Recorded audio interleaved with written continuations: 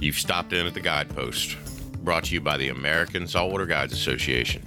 Stock up on gear, grab a coffee at the counter, and get ready to hear incredible fish stories from the best captains on the East Coast and thought-provoking conversations with stakeholders and policymakers working to protect these fisheries. This podcast is presented by Costa Sunglasses.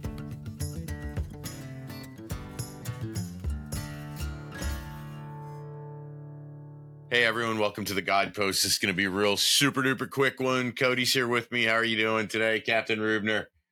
I'm sunburnt. I'm tired, but there's no rest for the weary. Let's chat about our friend, the false albacore. Yeah, absolutely. So, hopefully y'all saw social media the other day. You're going to probably see a lot more of it over the weekend up until Monday, and then certainly again, before the 21st and the 22nd. But big shout out to the state of North Carolina for proposing some rulemaking on false albacore. Cody, this is the first of its kind along the coast, correct? Yeah, and it's really interesting because I think this lays a really good groundwork, really good framework for where we've been going with the whole Albie project. This one largely seems to fit pretty nicely into the middle of the first building block of a proactive protection for the future of the fishery. So let's tell everyone listening how absolutely this guardrail management is, and that is not a slight to North Carolina. I mean, look, they're the first state that came up and said, "Hey, let's put something on the books." So, as we all know, false albacore aren't managed. When we went to the managers a few years ago, they said, we don't have the science. Much in the brand game of the Guides Association, we said, hold my beer. We will hire people to do the science. And that is what we are in the middle of doing right now. So as the preliminary data is rolling in, it looks like the stock is connected through the DNA work. The initial DNA work has given us indications of that, as well as the telemetry studies. And what we're getting from the Floy tags, the traditional tags, is definitely supporting what we're seeing in the telemetry studies. So let's get right into what the rule says, and then we're going to roll right into how you can make a difference. Real quick, take it away, Cody. Part A, if the level of landings of false albacore in a calendar year exceeds 200% of the 5-year average of North Carolina recreational and commercial landings, combined from 2018 to 2022, the fisheries director shall issue a proclamation as set forth in paragraph B. And then paragraph B is, in accordance with paragraph A of this rule and after prior consent of the Marine Fisheries Commission, the fisheries director shall, by proclamation, impose the following requirements on taking of false albacore. 1, for recreational purposes, specify a bag limit not to exceed 10 fish per person per day, not to exceed 30 fish per vessel per day, and part 2, for a commercial fishing operation, specify a trip limit not to exceed 3,500 pounds in any one day or trip, whichever is more restrictive. Okay. That's a lot of words. Tony, what the hell does it mean? They took the landings from 2018 to 2022, added them all up, averaged them out. And if in any given year, if landings exceed 200% of that, they're going to put in guardrail management that says that a commercial vessel is limited to 3,500 pounds a day, and recreational fishermen are limited to 10 fish per person per day, or a boat limit of 30 fish. So like these regulations aren't even really going to go into place unless there's like a meteoric rise in harvest, like doubling of harvest. And I think to North Carolina's credit, they were super thoughtful about this. First and foremost, the 3,500 pound vessel limit. I think 58% of all the commercial catches in North Carolina are under 50 pounds. It seems like a lot of those are generated from the Spanish mackerel and king mackerel commercial fishery, where the false albacore are a bycatch. I think it was, my gosh, it was like next to nothing. Um, it was, I think it was like 3% of total landings were over 500 pounds. So the way that they came up with 3,500 pounds is that is the daily max for Spanish mackerel and a couple other species. So it's almost like nothing extra to remember for the commercial sector.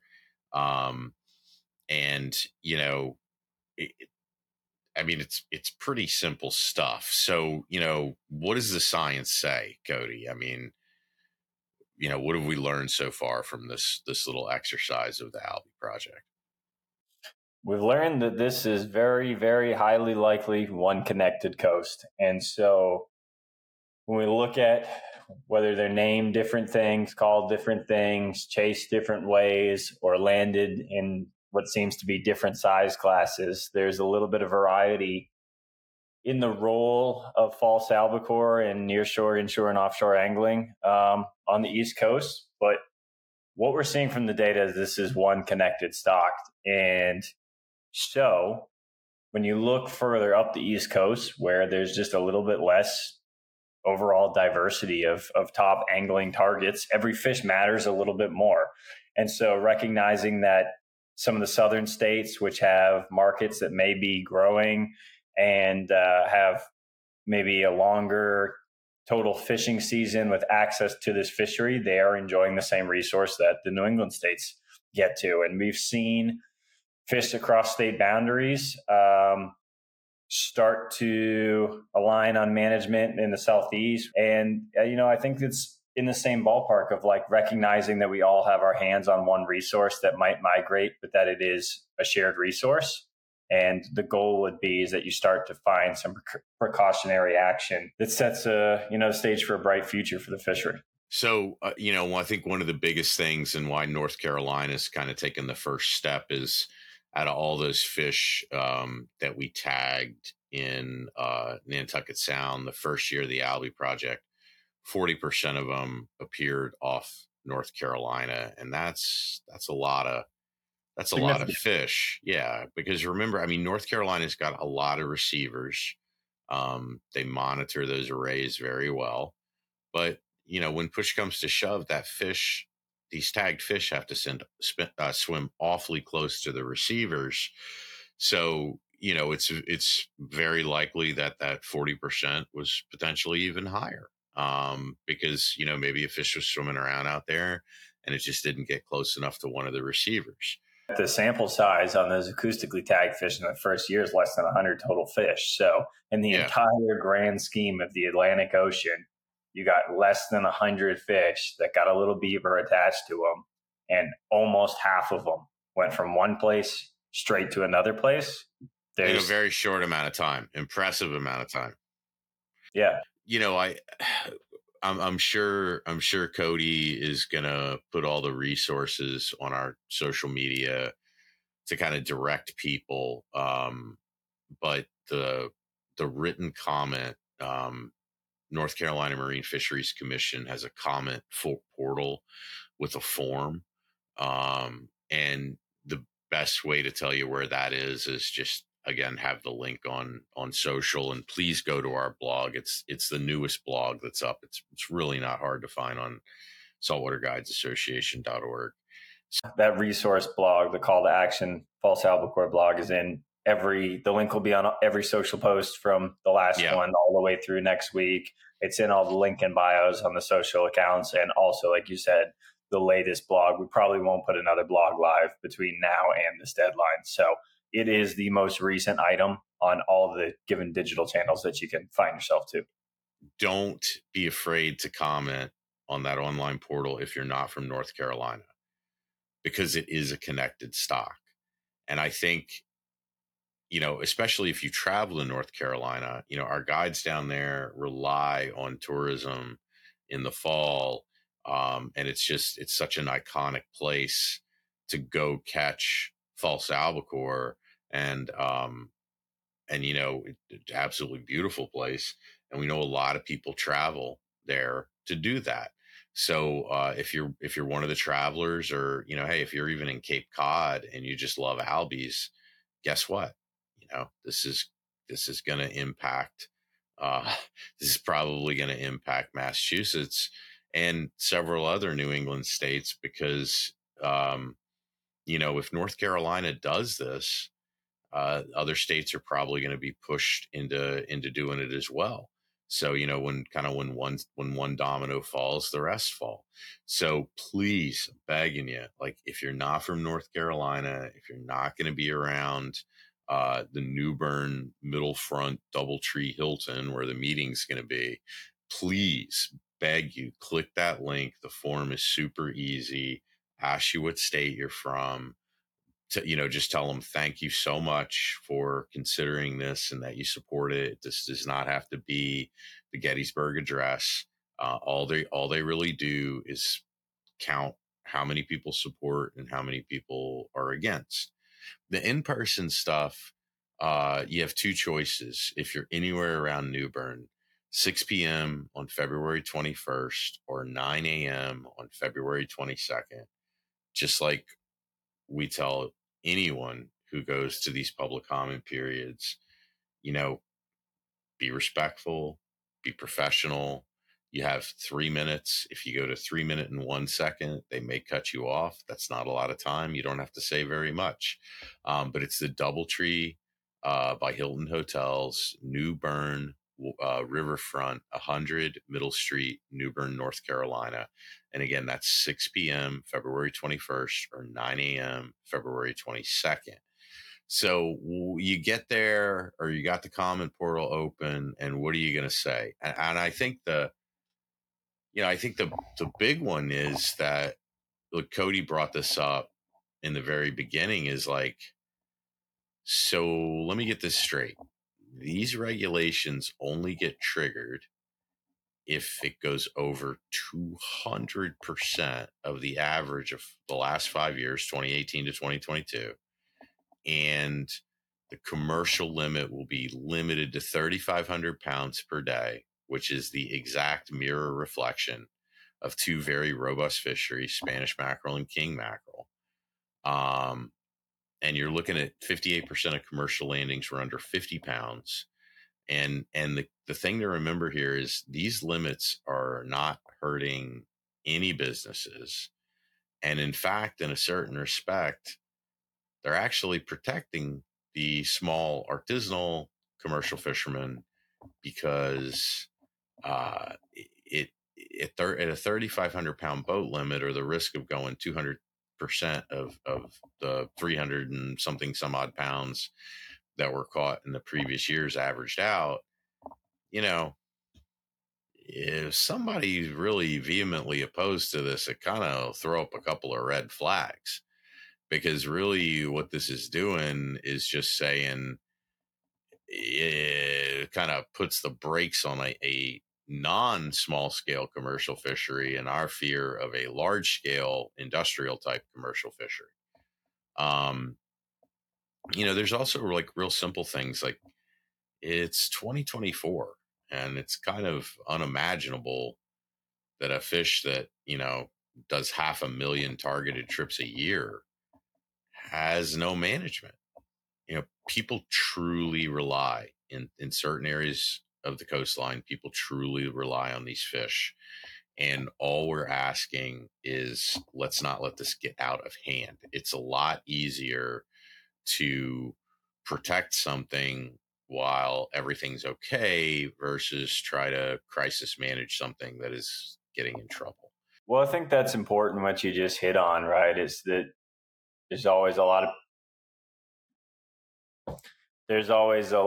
of people that try to box fisheries management into the regulatory oppression of what it means to yada, yada, yada. And in reality, like you said, this is not putting anyone out of business. This is not constricting anyone's opportunity to run business. This is setting, hey, we are going to keep an eye on this fishery. And if we think that any given year there's really been a big boom compared to on average what this fishery is for us, then we'll put in very marginally constrictive regulations.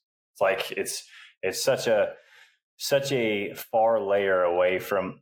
I think Cody, one of the things is the majority of that community, of our community in North Carolina, yeah, okay, look, they have a more dynamic fishery than, let's say, some of, by dynamic, they have more shit to catch, and they have a longer season than, let's say, our community in New York or Connecticut or Massachusetts or Rhode Island. But this probably represents 2.5, 2+ months of their guiding. And look, these are good trips for them. They're probably clients that travel, that come in, so it's a multiple day thing. Yes, the weather can be bad, but all we're asking is just something to stabilize this. And when the people get off the boat from our guides and they have a really good trip, they can turn around and with confidence and say, "Hey, I'm going to book you for next year because I know the Albies will be here." I mean, that's all that we're trying to do. This takes nothing away from anyone, and as a matter of fact, it offers, I think, long-term stability. And again, I just want to point out that North Carolina did a very good job writing this proposed rule. And the other thing I want to point out is, look, you never know what's going to happen when they sit down at the table and discuss this. And, you can take your best guess at votes. But I think our best guess is this is going to be really close, and it's going to come down to one or two votes. And I think it is critical, important, like level, DEFCON level midnight, that they see a lot of comments, that we put our people in the room. And, the coolest thing about all of this is this could actually happen with the right support. I will say that, the worst possible scenario for us is that they kick the can down the road, just because the rulemaking process in North Carolina, much like many other states, is pretty laborious, and it's probably going to take a little bit of time to get this on the books, even if it passes next week. So, you kick the can down the road. It's not a year, it's multiple years, because it takes a while to get all this stuff in place. Well, one of the things we've heard in the past, right, is the concern about resources, right? All these departments, state departments, federal, all the research institutes, resources are very limited. We don't know if we have the bandwidth, the resources. I mean, Tony, what is the resources to implement this rule? Once a year, when all your landings are calculated, you compare it to another number. And as long as it is not double, then you move on. I mean, come on. We manage summer flounder and weak fish, and there aren't any damn weak fish left. Not by me. I mean, I know there's a couple in the middle, like north mid Atlantic and the northeast a little bit.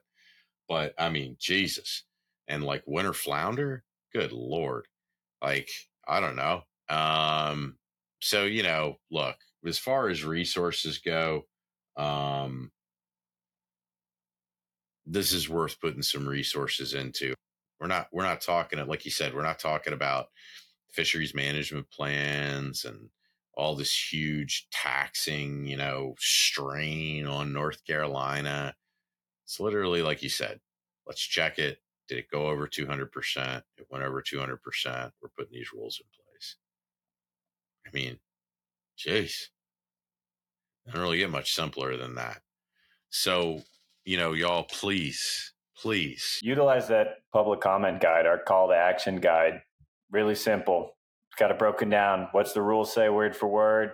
What does that mean? Translate it into a paragraph. How is it a win? Translate it into a paragraph. What does the science say?